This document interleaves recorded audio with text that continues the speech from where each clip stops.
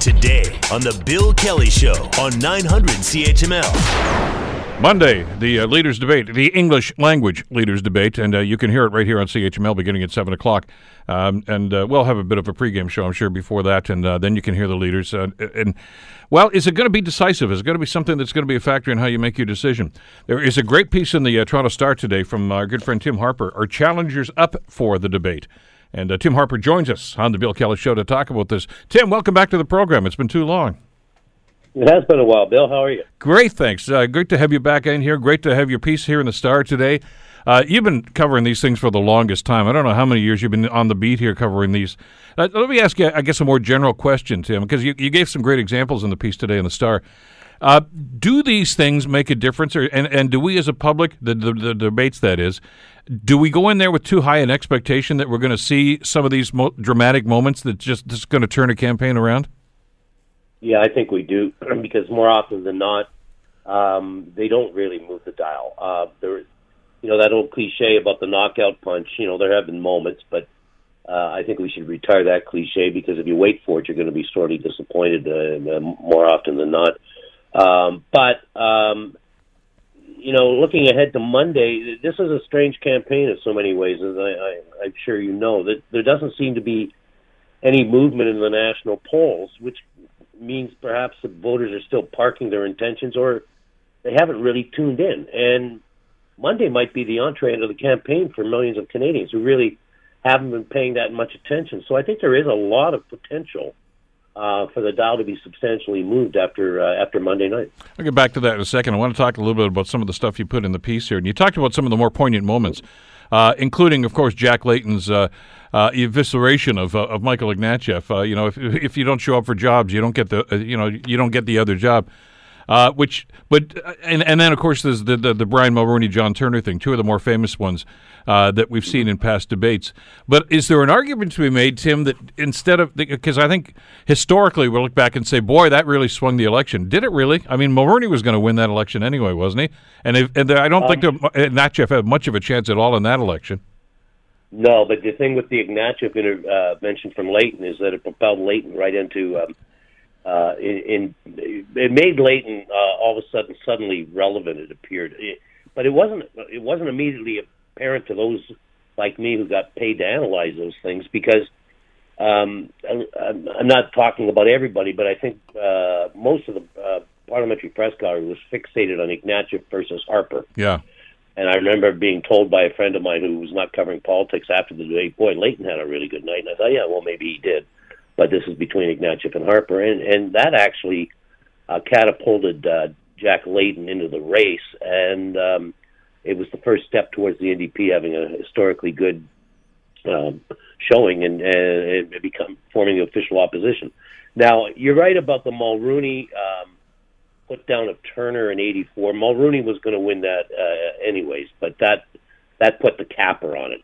4 years later, Turner, I believe, salted away a lot of his own legacy in that free trade debate, and he won the debate in '88 against Mulroney. Mm-hmm. It wasn't enough to swing the election, of course, but he may have saved his own legacy, and he may have saved a lot of the party's furniture of that night, because that was a campaign where there were actual moves during the campaign to replace him as leader, and he performed well. He was, ultimately, I guess we were all wrong on the fears about free trade, because everybody backs it now. But you think back to 1988, Turner turned that into a referendum on free trade with that claim that Mulroney was going to sell out the country with one signature of a pen. So that was a riveting debate. I'm not sure we should be expecting something like that on Monday. Is that what's missing in this campaign? I mean, you're right, because we seem to be going along here at glacial speed. Nobody seems to really want to gravitate to grab our attention. But you mentioned about, that was going to be a referendum. That's what they made. It's going to be all about free trade. Jean Chrétien, on his return, said it was all about the GST at that particular time. Yeah. And we've had those election issues where that's what's going to determine the election. Your views on that? I don't know that we have one of those this time.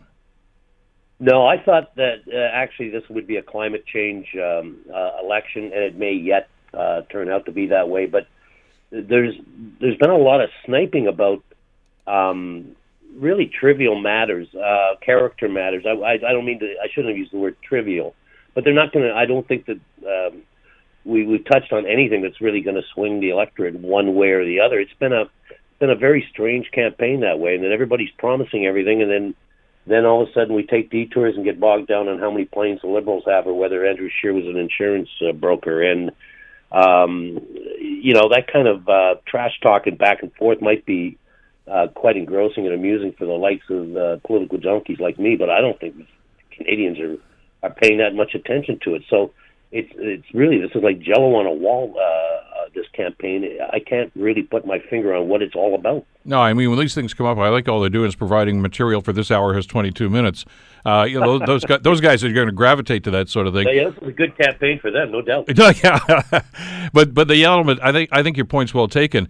The dual citizenship, or and the number of, if you don't like Andrew Scheer, if you're kind of skeptical about him, you're going to be even more skeptical about him. But I don't know if you are a dyed-in-the-wool Andrew Scheer fan. I don't think this is going to turn anybody off. No, and I think you hit on something there. I think a lot of support, pro and con, pro Trudeau, anti Trudeau, or pro Scheer, was pretty well baked in before any writ was issued. So, and it's hard to get worked up about who might come in third place. Except, looking ahead to October 21st, minority or majority is a huge question. As is who would be holding the balance of power.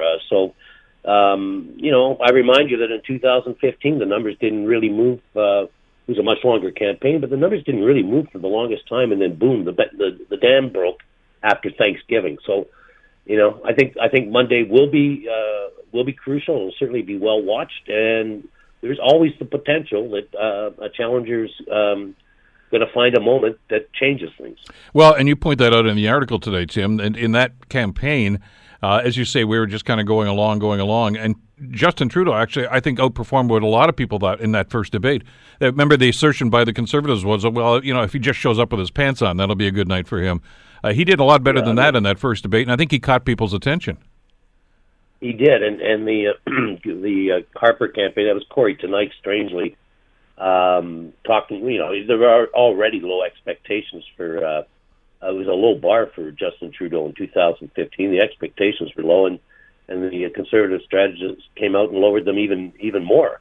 So that first debate, that Trudeau appeared at, he was solid. He didn't he didn't set the campaign afire, but he did establish himself as a serious candidate who could hold his own on that stage. And he was afforded a number of opportunities by the Conservatives who wanted to basically debate him out of the race, and the opposite happened. He got stronger in the debates as he went along.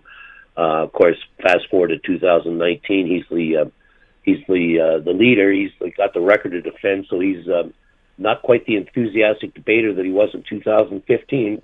Because it's never fun to debate as the incumbent defending a record, because you are the target. And Monday night there's going to be 5 people targeting Justin Trudeau from a very crowded stage. I mean, that's really the way these things roll out, isn't it? Whoever is the top dog is going to be the target of just about everybody. But with such a big field, though, Tim, do the other people do that at their own peril? You've only got so much time and so many questions to be answered, and if you're going to spend 45 of your 60 seconds taking a shot at the sitting government, well, they're not sitting anymore, but at the past government, instead of getting your point across, are you really winning anybody over? Yeah, it's going to be a tough dynamic for any of the challengers on Monday, because that stage is so crowded. If you're Jagmeet Singh trying to get your message out, you're sharing time with the Bloc Québécois and Maxime Bernier, and your time is just diluted, and that is going to be a problem. I think that stage is way overcrowded.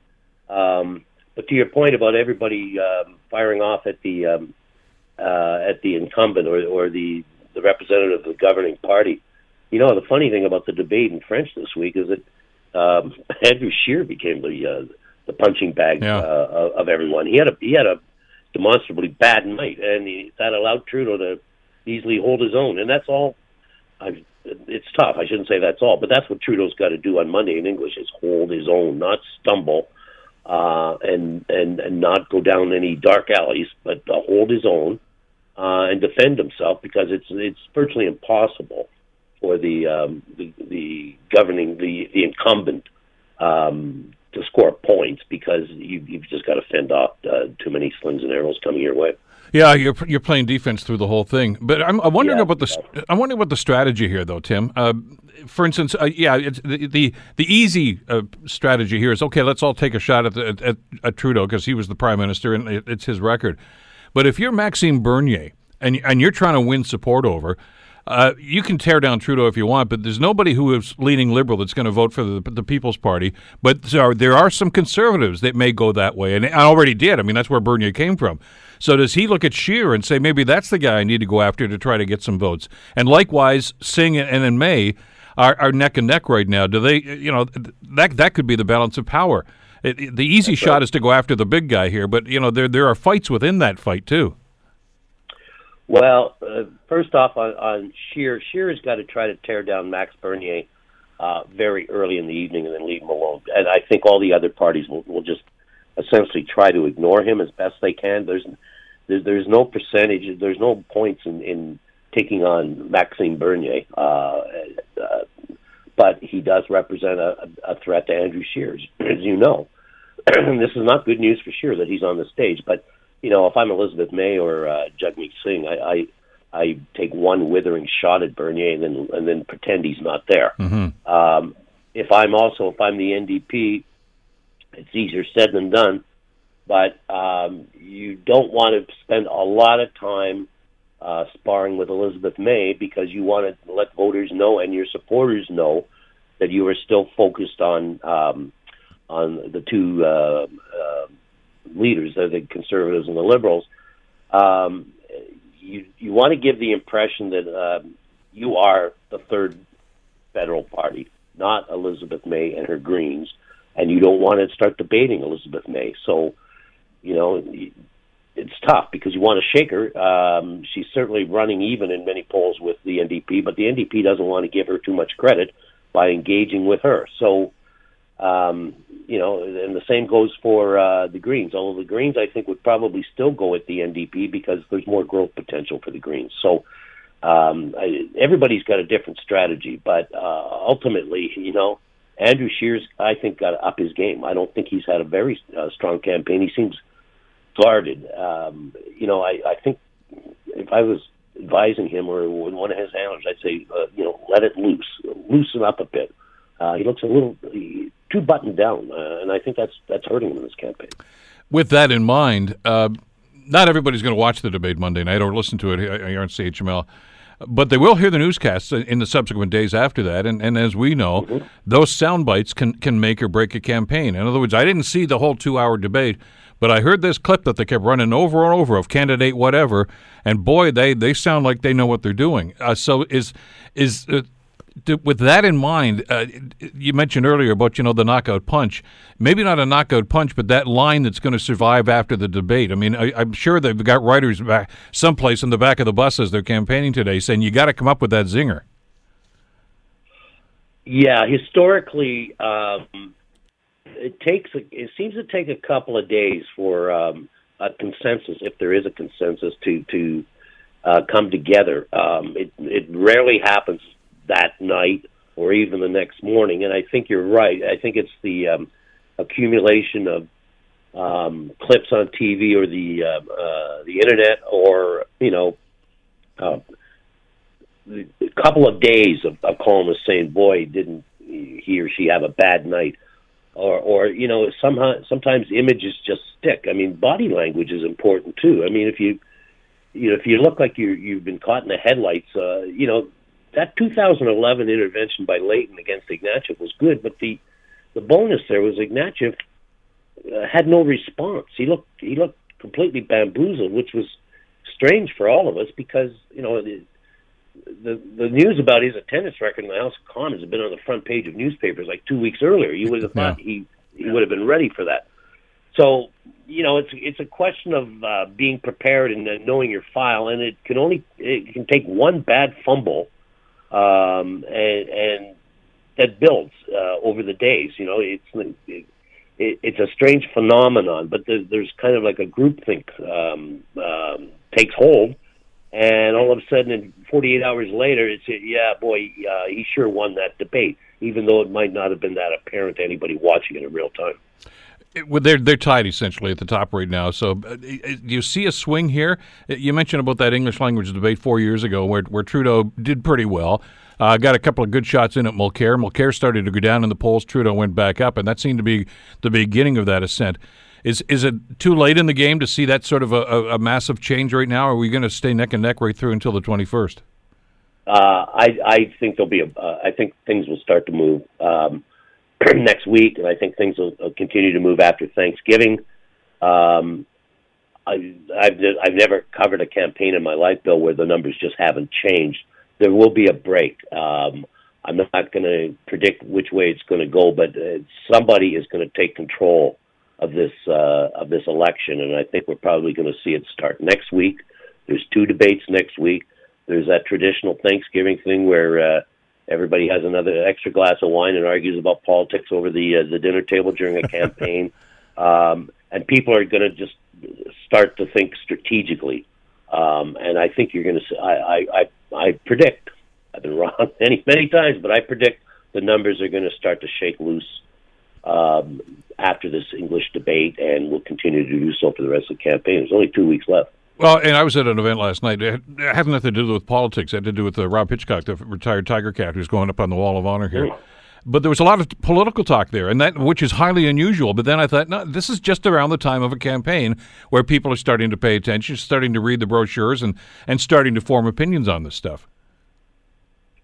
As I said at the top, there hasn't been really anything to grab the passion of or grab the imagination of voters. But I don't think we're going to see quite the turnout that we saw in 2015. I don't sense the same enthusiasm.